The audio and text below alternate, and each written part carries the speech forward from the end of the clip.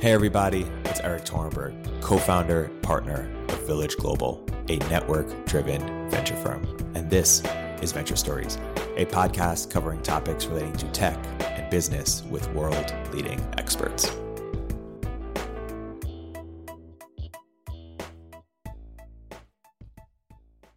Hey everybody, welcome to another episode of Venture Stories by Village Global. I'm here today with a longtime friend and friend of Village Global, James Currier, co-founder of NFX. James, welcome to the podcast. Thanks, Harry. James, I believe this is the third podcast we've done together, so it's great to have you back. Let's keep doing it.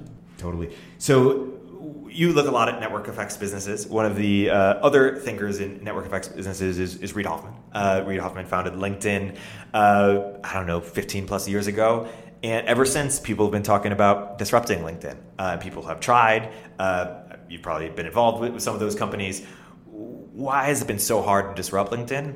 And what in 2019, gearing to 2020, would need to be true for you to invest in something that would try to disrupt it? Where do you think the opportunity is? That's a great question.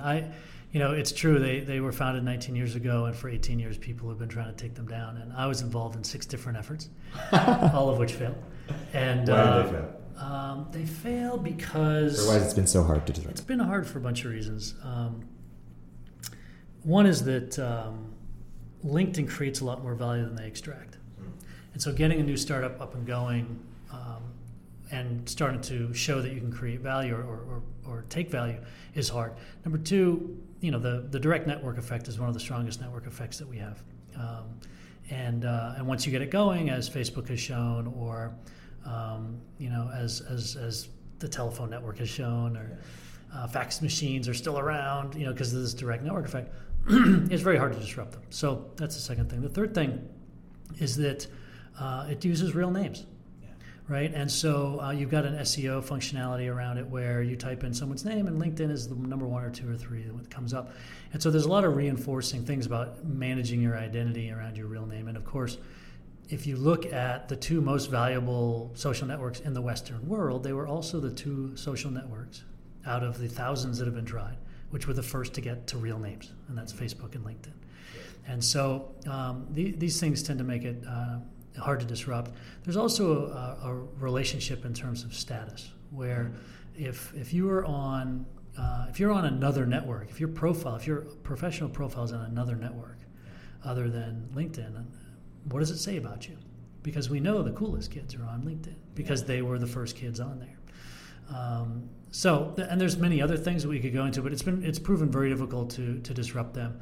And if you're going to, you're going to have to use a different interface most likely. It can't be that. And so, what are some clever approaches you've seen, or imagine you leading the seed, or if you yourself as an entrepreneur were trying to tackle LinkedIn, how would you think about it?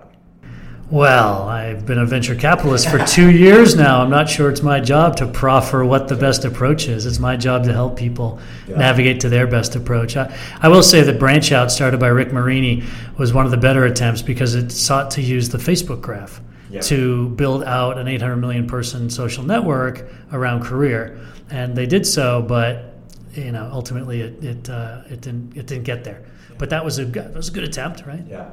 I've been exploring an attempt. The idea is called Cosign, and it's basically trying, the problem it's trying to solve is when I go to you, James, and say, hey, I saw you're connected to, XYZ person. Can you make an intro? And you say, who's XYZ person? It's a graph of people you really vouch for and who really vouch for you. And I think if you could build that, well, there's 2 questions. One is, how do you build that graph? 2 is, if you build that graph, how valuable is that? Can you build a big business? And the 3 categories we have are people who shaped your career, people who you'd work with anywhere, and then people who you think are rising stars. And so that's one question I have. If you built that graph of people for each category who they truly believe, is that a valuable company?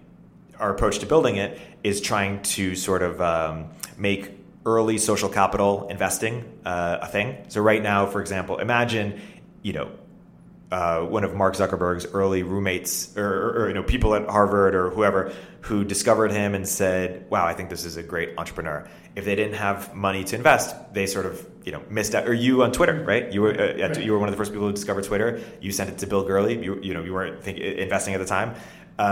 Imagine if you had sort of made a social capital bet and said, I'm willing to stake my reputation that Mark Zuckerberg or Jack Dorsey or whoever, everyone is, are going to be big entrepreneurs.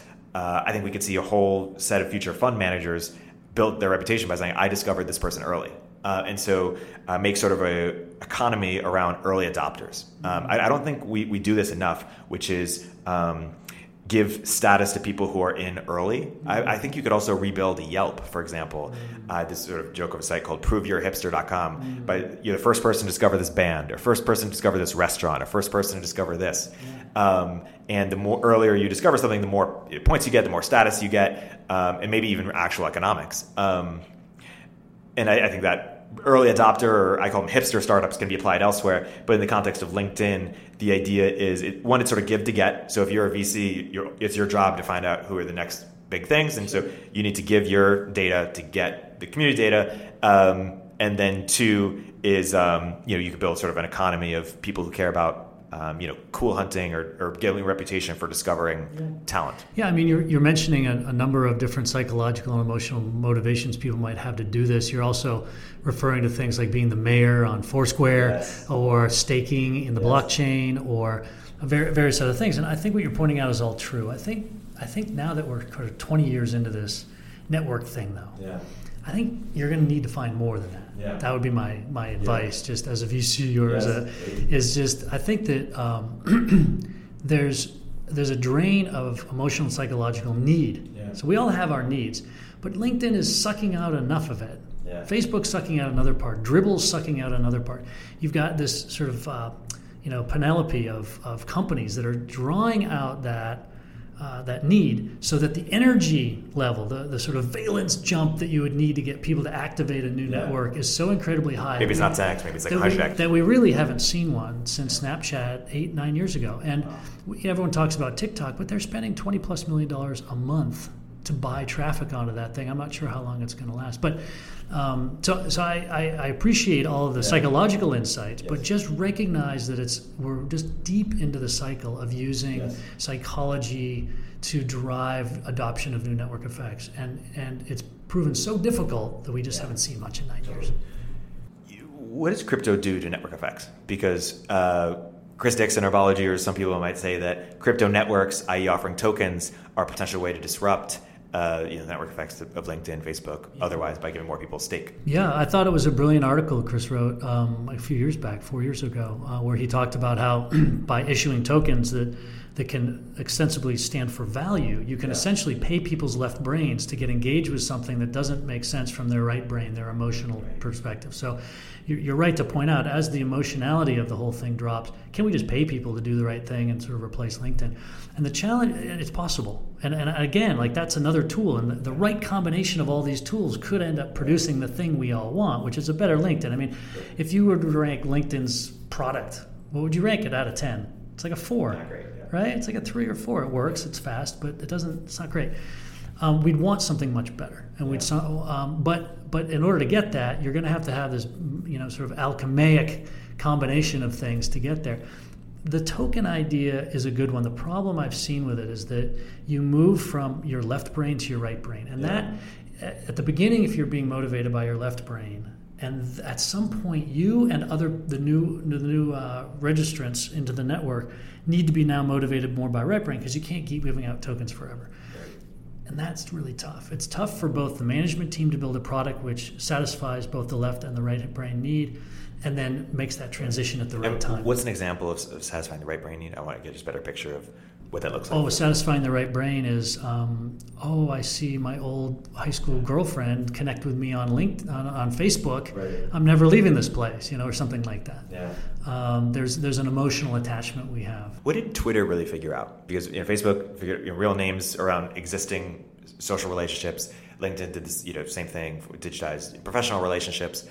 What did Twitter figure out, or what was the moat that you saw, or network effect that you saw that created space for them that couldn't be filled by Facebook or Twitter or LinkedIn? I felt like they discovered a new pleasure center in the human brain, which was, I'm just sitting here and now I'm getting other humans' attention, right? So we're pack animals. We desire hierarchy, we desire affection, and most importantly, we desire other humans' attention, because we know that means we're safe and we're valued and we feel like we're alive. That's how our brains were evolved. And so Twitter was a pure shot of just attention. And we love that and we need that. And Facebook gives that to us, but it's in a much narrower group, which is why you see 97% or whatever it is, 90% of all the tweets are done by 3% of the people or something like this. Because those people have it's a marketplace of attention. And in most marketplaces, you see things professionalized. Yeah. Right? You see power sellers in most marketplaces. And in Twitter, you have these power sellers. I'm curious where you see opportunities for consumer social today, or even ongoing. Some people say, VC's been bearish. Some people think there's real opportunity. I think email has been you guys use it a lot for Signal, but underexplored as there's a lot of data on email about who knows who, the strength of their relationships. Google's really increased their restrictions on that in the last year, so I think that door is shutting just as many of the other social doors have shut. Unless we move to Superhuman, but... Yeah, but at $30 a month, you're not going to get the same penetration. And it won't be really a platform. But most likely it could have. I mean, we're seeing a lot of social stuff around gaming. For instance, you can see social around calendars. You can see it around emails. You could see it around messaging. You're still seeing some new messaging things coming out that are growing pretty quickly. You're seeing it around live video. I mean, YY in China and things like it are really taking off. We had the Meerkat, we had the Periscope House Party, but HQ Trivia. Yeah, those didn't end up becoming big, but there are ones that are becoming big. And again, it's sort of like finding the wonderful snowflake out of all the many attempts. Look, Facebook was the 156th social network with the same 5 features. They just happened to have real names and had an incredible team. You were close to your investor in Meerkat and then House Party. What, either them specifically or why are the others? Why has no one yet figured it out? Is retention the biggest problem, or what's sort of you don't build enough of a moat? Because they got a lot of they've caught lightning in a bottle twice, right? They did. Ben Rubin and his team caught lightning in a bottle twice. It's very rare for someone to do it once. It's unclear why it didn't take. Did they need to get more raw? Did they get, look, I mean, humans are driven by war, they're driven by sexuality, they're driven by money. There's some sort of ugly sides of us that drive a lot of traffic when you're talking about social. And when you look at the web, you've got to understand that any media on the web is going to be more revealing of our raw side than perhaps the mediated world of TV and its 3, CBS, NBC, than those channels we're gonna show us what we're really about. And so you have to be willing to play a little bit more in those darker regions, and Ben and his team weren't, and maybe that's for his benefit. But in the end, I remember a statistic, something like 40% of the traffic in the second quarter of Yahoo in 1998 was porn related. Wow.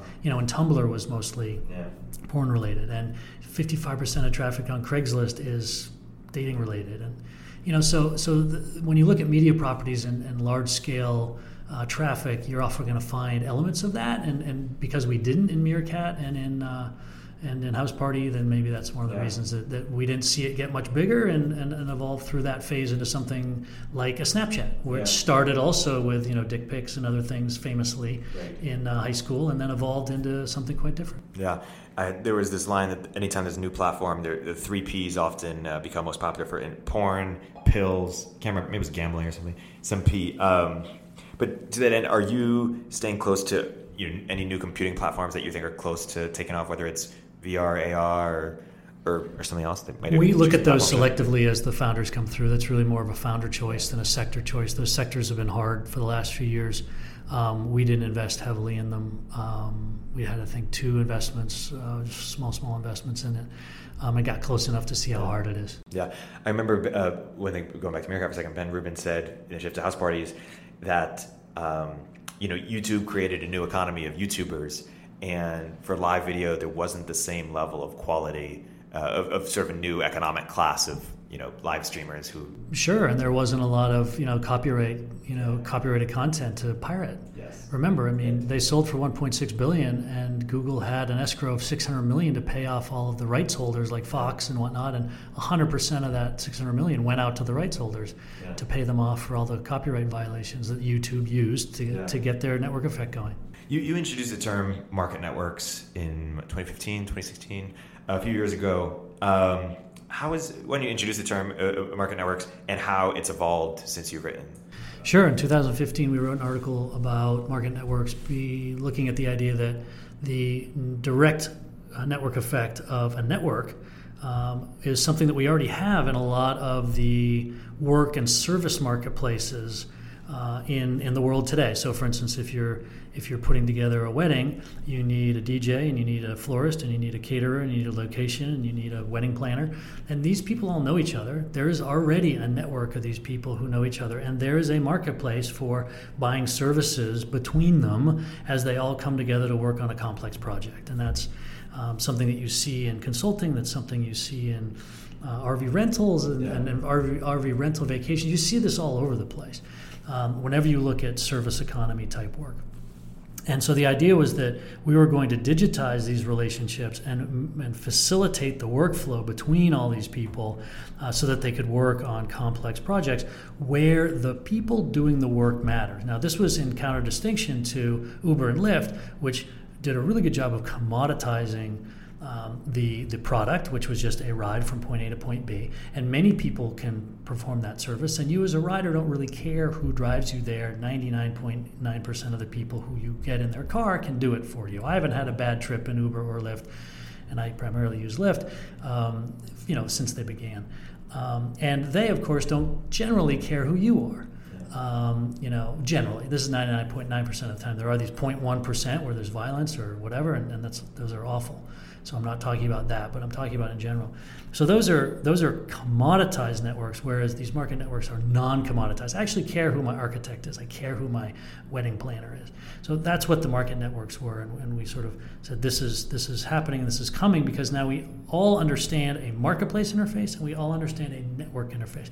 Now that we're all facile in that, we can start combining these interfaces into singular products and start to birth something new. And that was the idea. I'm curious for a couple ideas that sort of create new types of economies. So I'll give a couple examples to get your perspective on. One is homeschool. Homeschool right now is it's 10% of the country. It's pretty large, but a small percent of the country, and it's mostly religious. But I'm curious if you can create sort of an Airbnb of homeschool, or sort of a infrastructure business around homeschool that enables people who are teaching their child to also teach other children, and create sort of a new economy of homeschoolers, parallel system outside the traditional K through 12. The other idea I'm curious about is therapy is really expensive. Could you give sort of affordable $20 an hour therapy done by college students? Yeah, sure. So new economies around these tips. Yeah, so around the school one, a few years ago, my wife and I did homeschool for a year with our kids. We called it Buckminster Learning Lab. And it was after Buckminster Fuller, who said you cannot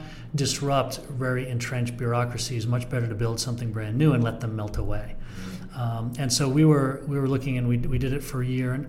And I think it would be great to have an Airbnb or some sort of infrastructure. And I know there are companies like Homeroom and OutSchool and other folks who are building marketplaces around courses for kids in and out of school.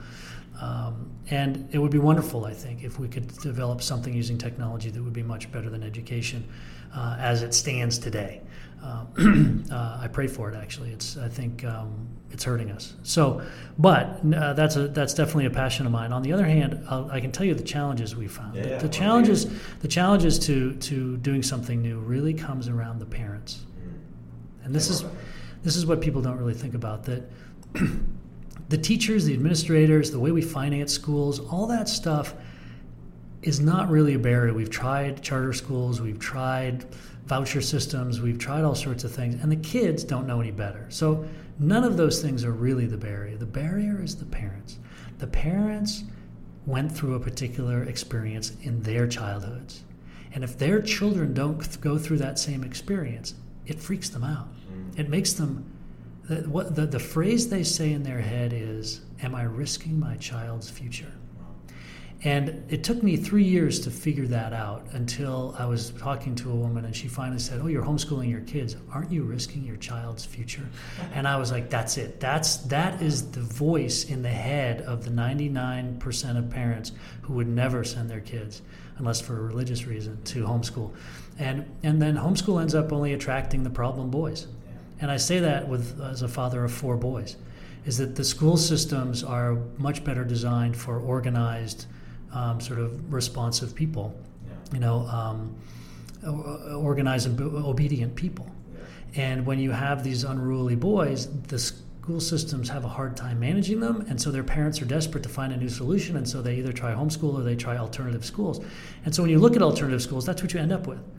And this was opaque to me. This whole process, this whole mechanism. I'm not advocating for this. I'm saying this is a negative. It's just, it was sad for me to see how the mechanisms were actually working. Right. Because if my kid is fine, I just leave him in the regular school because I went through that school, and you know what? I don't want to risk my child's future. Right. Like, even if it's a bad education, even if it's not bringing them up to be the most glorious human being they could be, I'm not going to take the risk because who knows what's on the other side. And boy, if my child ended up hating me because I took them out of the regular school system, then that's a double loss. Right. So it's really the parents who are blocking education from moving forward and preventing something from this. By the other parents And the other parents. I mean, when we were doing our homeschool, the parents were freaked out because they're like, "What are you doing something better for your kid than what I'm doing for my kid?" And there's a lot of underlying tones of that, and so that's one thing. Let's just double down. Share more about your critique. I remember a few years ago we were talking about this, and you were saying, "Hey, schools teach you about what you learned in the past. I want my kids to think about what the future." Or say more about. Look, we all want to play God and write the curriculum for kids, right? And it does seem to me that I would much rather have my kids in a class called Predicting the Future than one called History.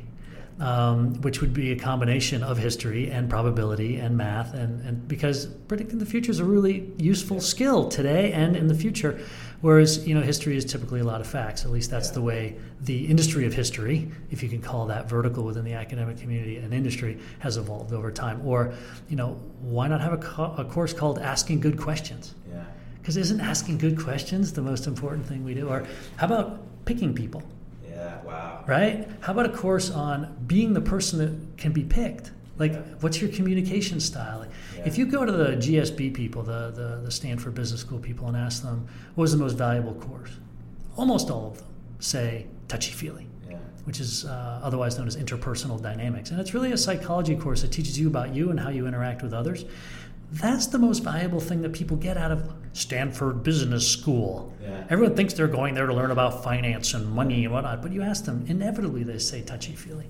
And if you go to Harvard Business School, they'll tell you the same thing. LEAD is the most valuable course. Quote unquote, it's all about LEAD. And LEAD, when I was going to Harvard Business School, was about the same thing. It was about interpersonal dynamics. So where are the courses in high school on that? Right?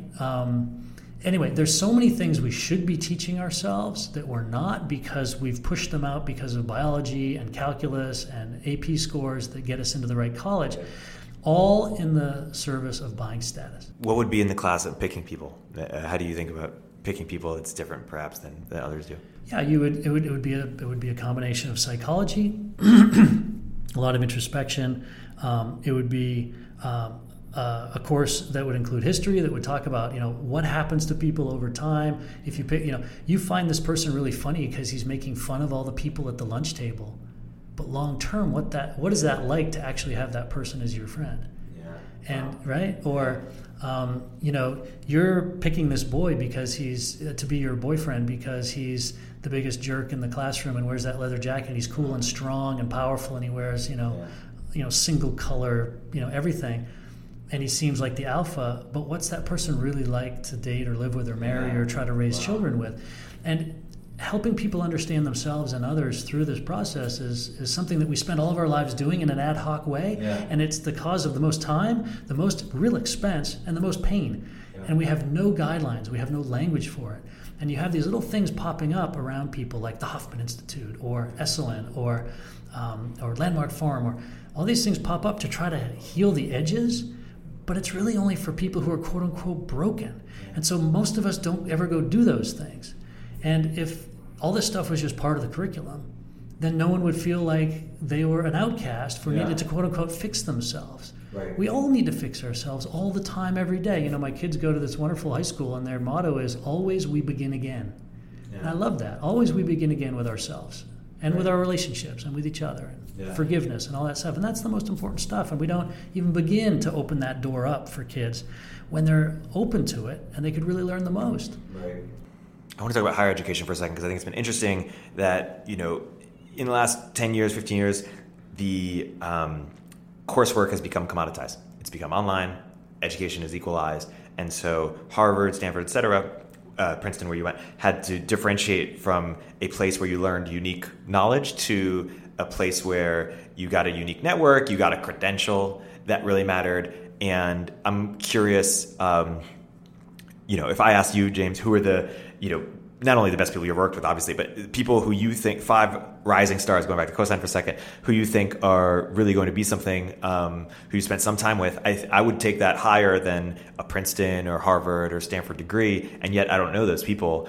So I'm curious about peer-to-peer credentials. Basically, how does higher education get disrupted? Sort of one step, the education itself got commoditized. I wonder if the credentials could get disrupted or commoditized over time. No, I'm hopeful. Maybe, if that's what you can put foot forward with Cosign, maybe that would be the thing that unlocks it, because as opposed to a LinkedIn, disrupting higher education status systems, that's something that has also been proven to be very difficult to break, but I think it would probably be easier than LinkedIn at this point.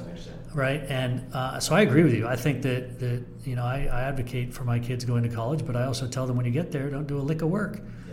Just make friends and do stuff and make stuff. And because the value of these institutions is now purely in the status signaling and in the rubbing up of your stone against the other stones to smooth you out. And to give you the excellence and the knowledge and the ability to bob and weave through life that all these other smart people will give you. So really, it's the selectivity which is the value. It's the selectivity of being around other great people. And so if you could substitute those two things, status and selectivity of the rubbing, because we all need advice and little bumps against others. We're like, oh, he said it that way. That was so much more interesting than the other way he could have said it. All those little learnings accumulate in a person to make them excellent and make them joyful. And that's ultimately what we're trying to get to. If you could build a system, both software and societally, that would do that, I would be a huge advocate. This reminds me of 2 things. One is Paul Graham just had this post this weekend about lessons, and basically says the biggest lesson you have to learn or unlearn in the real world is that you don't sort of in what you do in high school and college is you sort of study for the test, but in real world it's not as simple as study, test. Like it's much more generative, or it's much more you have to ask the questions, you have to sort of create what the test is. And that also reminded me of a talk you gave 4 years ago at the Greylock Product Summit, where you said here are the things you had to unlearn after your time in growth. Unlearning as a skill, that could be its own course. Unlearning. Absolutely. See, these are all these wonderful pieces of curriculum that we could have if we weren't busy doing AP biology. And so what do you think is going to be do you not see much change in the next decade or 2 decades in this? Or if there's homeschooling startup out there, what do you think is an approach? If we are going to get change, it's going to come from the Bay Area and it's going to come from software. No doubt about it. I just can't see. Everyone's making money. Everyone's got status in their communities the way the old system is, and the parents are highly resistant. You're going to have to find the non-utilizers, and you're going to have to give them a new thing. Hopefully you can do it. I hope you do. Yeah. And what about the therapist idea? Because basically the thesis behind that idea is that not everyone needs a $150. So there are plenty of companies trying to go after this. I mean, 7 Cups and others are, and I only know a few, but I've probably talked to 8 or 9 or 12 in the last year of people who are trying to make networks. Well, everyone sends me these, right? Everyone sends me the marketplaces, so I get to see almost all the marketplaces, and I love it. But they've got ones just for dating. They've and the relationship issues. They've got not dating, but for relationship issues. They've got one for work. They've got mentor things. There's a lot of them out there, and I've seen Alcoholics Anonymous. All sorts of. I think they're dynamite. There's a thing called co-counseling that's been around for about 50 years. Like Alcoholics Anonymous has been around for a long time. So I think that we should see more and more of those, and I'm very hopeful that. Peer-to-peer help, and giving people attention. It's that attention economy. If I'm working on a problem and by myself in a room alone, I can work at X rate. But if you're talking to me about the problem and being interested in my thinking about it, I bet I'm 3X or 5X better. And I think applying that basic human synaptic response to human attention using software or community to improve all these things that are so important. I think it's a great fertile soil for sure for the next 20 years. You come across a lot of entrepreneurs who are in between things, thinking of their next thing. We've done some stuff together around that. And you had this post, Hidden Patterns of Great Startup Ideas. What is sort of the most common advice you find yourself giving for entrepreneurs who are really great entrepreneurs and sort of evaluating between a few different ideas or open-minded and looking for even just approaches for how to come up with startup ideas? Often, having looked at possibly at this point, tens of thousands of startup ideas and had hundreds and hundreds myself, most of which we put in the trash can. I feel like I can now reliably put ideas into three buckets. One is it's a fertile soil, and that about 10% typically fall in there. And then an area I call I don't know. Like maybe, like Airbnb, like people sleeping on your couch, like maybe. Couch surfing people are doing, but there's no money. I don't know, maybe. Yeah. And then the other 50% are probably, that's going to waste your life's energies. And if I could be helpful to you to keep you from wasting 2 or 3 years going down that path, I would like to do that if you're not going to slug me for telling me your baby's ugly. And what are common trends of those that are really bad? Is it too crowded, too, it's just no room there? It's too regulated. The most common thing is now that it's 2019 and the internet's 24 years old or 25 years old is that it's been tried so many times and we've already identified what the impediments are. Yeah. And if you just do some historical studying, you'll realize it's not a good idea. Yeah. And I'm shocked a little bit by people who come to this de novo as if no one has tried this before. Yeah. They just need to do their homework. And I think a lot of people don't do their homework because they've found an idea that excites them and they really don't want to know. So what are some of the hidden patterns of great startup ideas or what sort of are non-obvious things that people don't appreciate about good startup ideas? So one of them is that you want to find businesses typically which have either a lot of people who want to do them, like you're talking about a LinkedIn, everyone wants to have a professional profile, or therapy. Everyone can use therapy every day, frankly, right? I mean, that's what most of our human relationships are anyway, if you want to look at it that way. So there's a lot of people want to do something and you can extract a little bit of money out of them. Or you want to find something with a high ASP, average sales price, like an Airbnb. Like, it's $420 a night down in Los Angeles. Whoa, that's, or renting an RV, that's $1,400. And most people try to find something in between. Like one thing that's been in between that actually worked, so it's not a great example, is Match.com. Yeah. It's like $60 ASP, $80 ASP, but obviously it's a huge need everyone has. So people are clicking on it and doing it over and over again. But that's a really tough business to make great because it's in that middle ground. And so I see a lot of people target things where they don't have that mix right between average sales price and frequency. Yeah. That we see particularly in marketplaces. Match is really interesting because they sort of built a conglomerate of different dating, businesses. OkCupid, Tinder, many others. Is something unique to dating that allows them to build a sort of conglomerate, or should someone build that for recruiting or other categories? It's people will hate me for this, but it's basically that all those businesses are mediocre generally, and so. Maybe not Tinder, actually. I don't know their mechanics, but I knew the mechanics of the predecessors of Tinder, so I won't speak about that.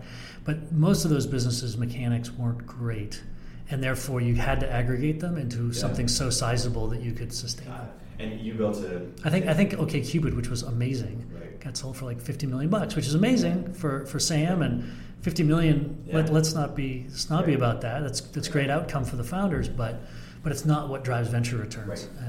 And you built a dating company, or there was a Tickle dating service, right? We did. Yeah, we did. Is there is the fundamental problem with dating that you're misaligned with your user, basically, or like, are you unlikely to invest from NFX in a dating company? Yeah, there's just a lot of churn because people, they start dating, they have to get off, or their boyfriend will be upset with them, or whatever. Yeah. There's a lot of churn. There's a lot of competition. You have a network effect where if you tip under a certain level, there won't be enough people in there, and the whole thing unravels. Right. And so it's hard to maintain the size you need to even have a viable dating service. And they aren't really viral themselves. Yeah. They aren't super viral. I think Tinder was, because it was the first mobile one, but that was 10, 12 years ago. So it's like there was a moment that they had, and now it's harder to do that. Let's talk about venture. You were in battery 1990s? Yeah, I was in the 90s. Yeah, I was an associate there, smiling, dialing, trying to give people our money. Totally. So you've been investing and building companies off and on for 20 plus years now. How have you seen venture evolve, and how do you expect venture to evolve in the next decade? Because some people say, it hasn't really evolved that much. Yeah, it's still the same old thing. And in 10 years from now, it's going to look pretty similar. Yeah. How do you think about that? Yeah, I think venture is slow to evolve for the same sorts of psychological reasons we were talking about, keep other things from happening. Yeah.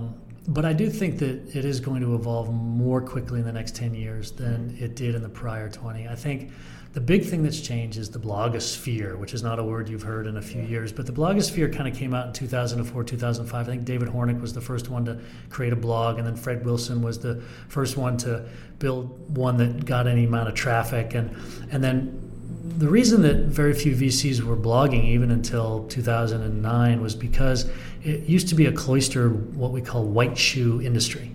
At Battery Ventures in Boston, my boss was like, why would we get a PR firm? And I was 24, and I was like, no, we need a PR firm because we have to build our brand so that the founders prefer us and that Wall Street prefers us. Yeah.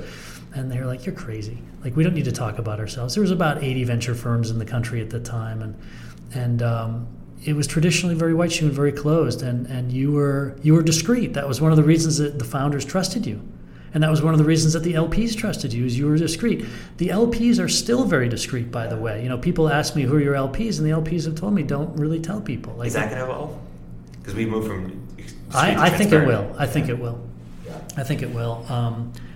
But it might evolve much more slowly because those, anyway. So first of all, very few people were blogging. Now, venture capitalists like me and you, we're just blogging like crazy. And we're just telling everybody all of our thoughts. So if you're a founder, you can learn so much more in 72 hours than you could have in 3 years 20 years ago. So that's been the major change, I think, for venture capitalists. It's opened up, and it's now much more transparent. Yep. That will continue to the point where there's just going to be playbooks. People are going to go out and they're going to take your blog post and my blog post and blog posts from Andreessen, and they're going to combine them together into a website where you just click the button to start a company or something. Like, it's going to get more and more paint by numbers. Yeah. And people are going to become more and more, you're going to be able to go in and put in your LinkedIn profile, and you're going to get a feedback on your founder potential. Yeah. Like, where you're strong, where you're weak.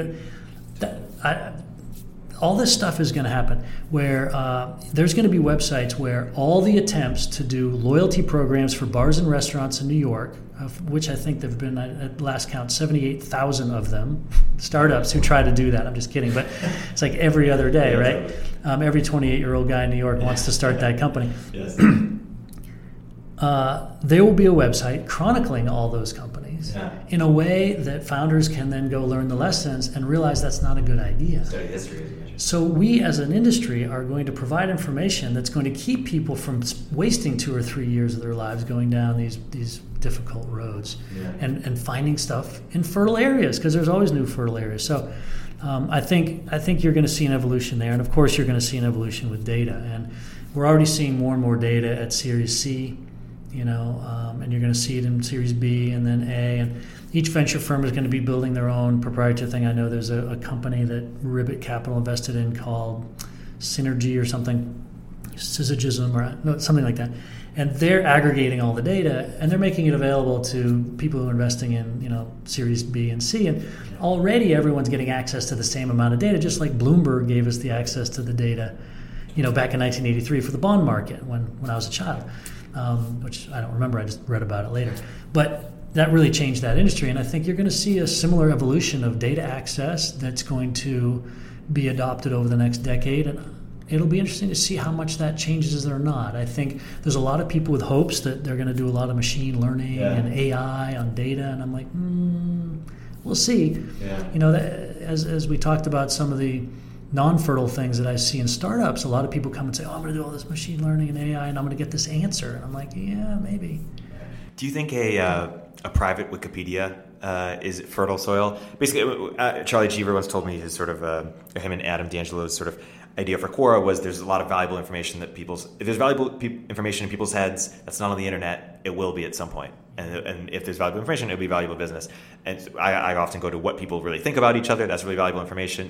Companies about reference check. I think there's something to do in reference checking because we keep, there's so much redundant work that's happening there. And then Wikipedia, there's just an opportunity to make it so much more expert, so much better. And maybe a private company could do that. How do you think about, one, that framework of if there's valuable information that's people's heads, not on the internet, it will be at some point, and two, Wikipedia specifically? I think creating a private Wikipedia doesn't sound right now. So I don't mean private, I mean for-profit. Sorry, for-profit. For-profit Wikipedia. Oh yeah, I mean that could work. In terms of making Wikipedia a lot better, we started a project in 2008 to try to the medical information called Medpedia, and it was a joint venture between Harvard Medical School, Stanford Medical School, and Google Labs, and it was a very interesting experiment because at the time the Wikipedia articles on medicine were really not good, and WebMD was similarly not good, but they had all the traffic, and so we were kind of aiming to take down WebMD. And we got 15,000 great pages up of really great content, and the traffic started coming our way from Google. And this lasted for about 2 years until about 120 guys in India, men and women, probably 18 years old, not MDs, not PhDs, because we restricted. You could to be on Medpedia, you had to be an MD or a PhD because we didn't want people putting up fallacious medical information. Well, these people were just on Wikipedia in India. They made so much better medical information than we had on Medpedia within a year. Wow. So I'm actually a big believer in the crowdsource thing, and I think it's going to get hard to do Wikipedia better. But what you're pointing out is that a lot of the knowledge or ideas that really make things work still doesn't exist on the internet, or isn't findable, and won't be necessarily easily findable. And finding a way to unlock that and bring that to people in a systematic way seems like a great opportunity, because right now it's being done in closed doors, where people are saying stuff that they could never say on the internet, or the mob would come out and take them down. And so there's a lot of information out, that's being used to navigate the world and to succeed or to heal or whatever, that no one would ever publish on the internet. So how do you get that out onto the internet? That's an interesting challenge. Well, your experience with Medpedia is so interesting because that's a space that you would have thought, only the experts really have the knowledge, we should go there, and yet all these quote unquote lay people do.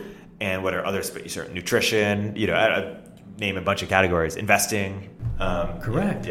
Correct. And I'll tell you what, we didn't believe we didn't believe you needed MDs and PhDs, but we couldn't launch that thing without putting that restriction on it because the MDs and PhDs who were gating the status and the prestige wouldn't let us do it. Right. That was the only way for us to get out the gate and get the thing going. Yeah.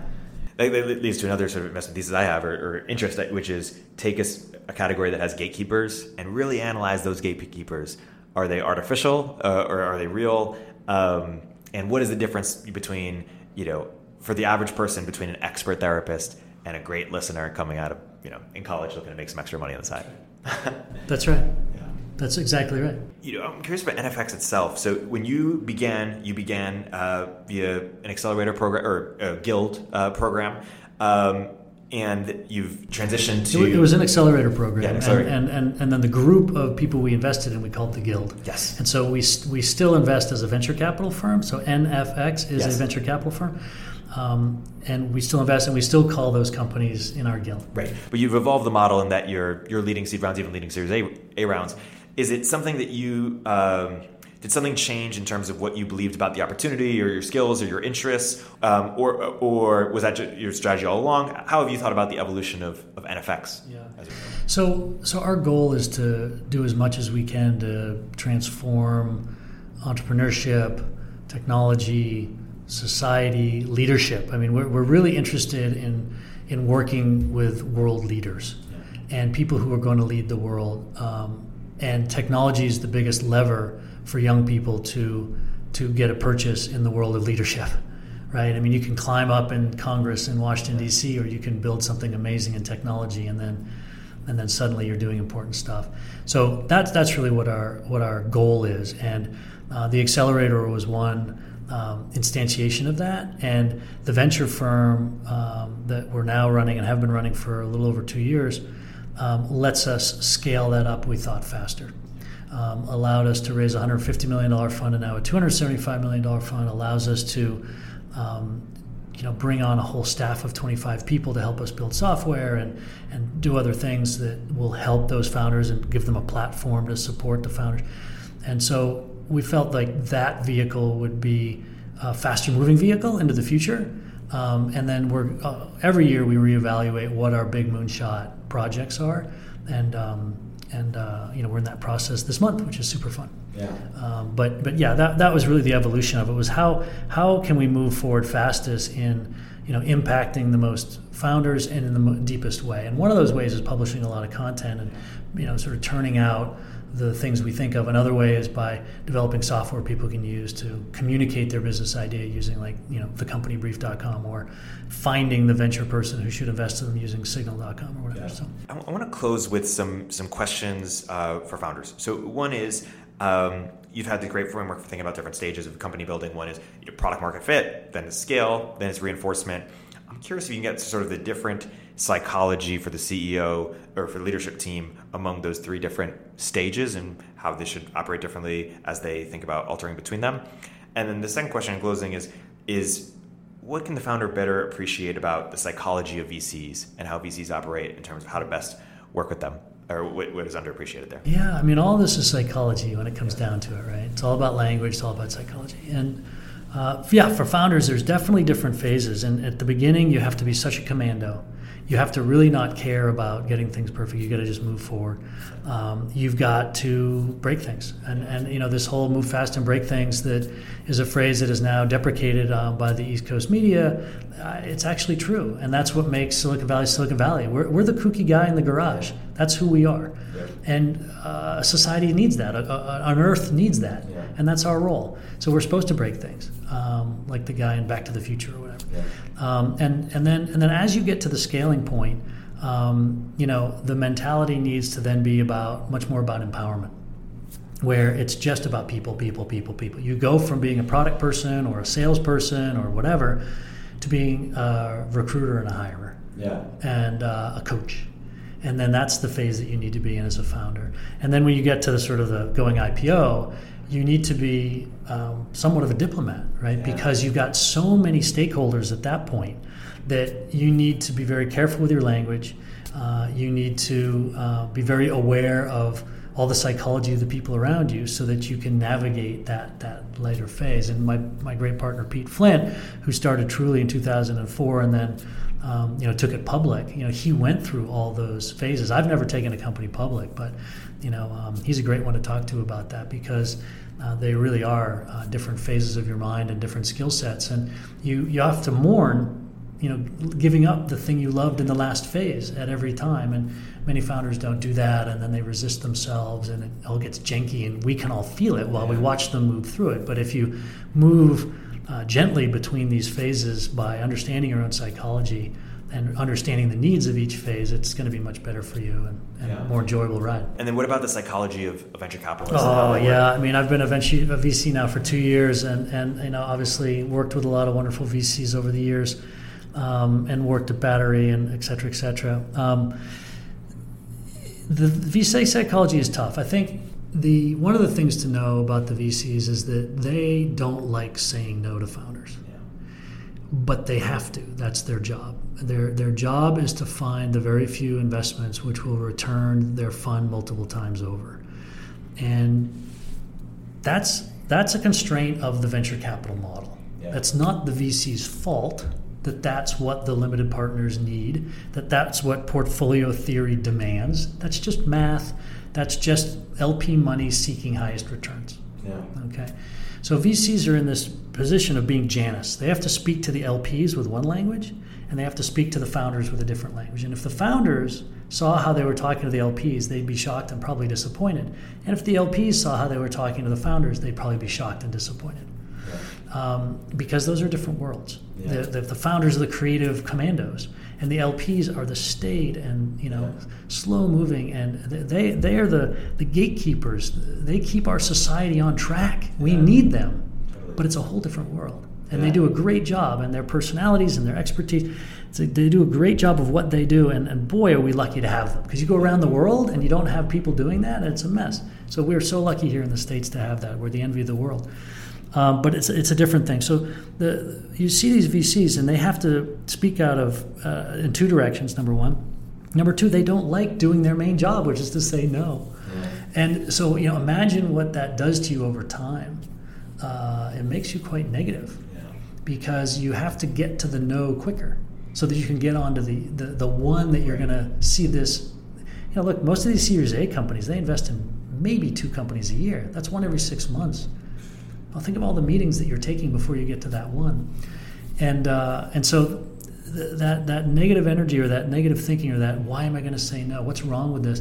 That pervades a lot of people. And at NFX, we knew this coming in. And as a 4-time founder and Geeking Pete, having founded so many companies, together we, as you know, we exited $10 billion of companies, which was twice as much as Andreessen when they started their firm. And so we're founders at heart, and we guard against any of that negativity coming into us, because what we want to do is be able to sit down and say, what can this be? Yeah. What can this be? Without getting too irrational and then investing in all these great entrepreneurs and all these interesting ideas and then having a crappy portfolio. We can't do that to our LPs. Yeah. So there's that real balance. And I think that if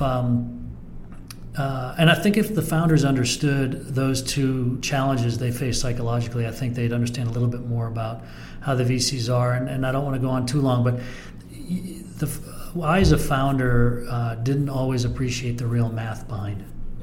See 1,000 companies, talk to 250 face-to-face or 300 face-to-face and pick 3. Yeah. It's like, whoa, I got a meeting with so-and-so. Why didn't he invest? Well, because he's only going to invest in maybe 1% of the ones that he or she meets with. And it's almost like you don't want to tell yourself that as a founder, because then why would I take the meeting at all if the probability is 1%? Totally. And also the power law math that even if you are in the portfolio, you're one of 20 or one of 50 or one of 200, and the VC is only going to make their money off 1 or 2 or 3 companies. And it's interesting where that's why the sort of, binary or bust, go big or go home. And sometimes you're aligned, sometimes you're not aligned if you're having a middling outcome. And a lot of it's driven, I think people don't realize, by the LPs too, because LPs have a portfolio of venture funds. So they need their venture funds to sort of go big or go home. There's no sort of lifestyle VCs that take repeatable 2X or whatnot. No, they need them to take big swings. I sort of joke, everyone's diversifying upon someone else's concentrated strategy. That's right. It's all the way down. That's right. And as a founder, you don't want to go big or go home, because you've only got one egg in one basket. Yeah. And so I've been interested in what are ways in which we can encourage more people to be founders. And maybe you would dispute the premise, either by making them scouts or giving them equity in other things. Or I've been interested in founder pooling. Could everyone at the Guild, for example, put up 0.25% of your company or something, or help people get health insurance easier. Is there anything that you think could help more people start companies, or do you think that's the wrong goal and actually we have enough people starting companies? And how difficult it is to get. There are 2 things. There's lots of things, but I'll give you 2 things. One is startups and VCs need to do a better job of recruiting kids out of college. Yeah. Bringing them into the startup life in geographies where there's a real startup ecosystem where they can get the positive feedback loop on that. Because what's happening in a lot of these colleges is that Goldman Sachs and BCG and everybody goes in and they have tons of dollars. They basically own the career placement office. And they give everyone interviews in September of their senior year, and then they give them a deadline of October 10th to decide. They have huge signing bonuses, and all of their friends are going to be with them in New York or in Baltimore or whatever. And we lose a lot of incredible people who could be great founders to the track, to doing the right thing on the next step, which is what they've already been doing. And they've never known anything else, so why would they step off? So we need to do a much better job of reaching out. The problem that I've found in doing that is that the rate of return is so incredibly low, it's not worth the time, particularly on the East Coast. And so we've kind of taking a step back and we're going to launch a different program that as we can over time. The second thing I would say is that we've got to, I believe, develop a cultural norm that staying past 4.5 years in one of these big tech companies is it's wrong. You shouldn't do it. You kind of have a responsibility now that you know what it looks like to run a high-performance tech company. Yep. You have a responsibility to come out and take your shot at it. You have to teach the rest of us. You have to bring people together and use your credibility and knowledge to do something much more important in the world, which is to start something new. Yeah. And I'd love for us in Silicon Valley to start advocating this idea that, come on, dude, you've been there 4.5 years. It's really not okay for you to stay 10 years at Google. I get it. It's comfy and the lunches are good and they're telling you you're having an impact, but you've already made enough money. And you could make even more of an impact by creating something new in the world. So I actually think that we do need more founders, but we just need to make sure that we're getting the right personality types. I think there's a lot of people who think, well, startups seem to be making money in Silicon Valley, and I could either make money with Goldman Sachs or I could make money doing a startup. I don't think we should have those people become startup people. I think I think they're doing it for the wrong reason. I think this whole money culture, which has crept into the valley, is the big sucking energy. It's the big sucking noise that's really ruining what we have here. So it shouldn't be a reason to start a company. Making money should not be a reason because it's an irrational act. And there's a lot of suffering. There's a lot of suffering. When I went back to my Harvard Business School reunion, they said, what could we do better? I said, you guys need to do a better job of explaining how much you suffer when you start a startup, and that you really have to be on board for that if you're going to do it. And they said, well, tell us more. And so they've done a bunch of really good cases since then on how you have to suffer to make it work. Be honest about the pains of running a company, and then also you think about the contribution that you're making to the world with your startup. Exactly, and understand your place in the world. You're so fortunate in time and place to be able to do something like that and have that personal self-expression out there in the world. Such a lucky time. If you're an entrepreneur building something awesome, you'd be very lucky to have James on your cap table. James, Pete, or Gigi, or anyone at NFX. We love working with them and are excited to do more together. James, thank you so much for coming on the podcast. It's my pleasure.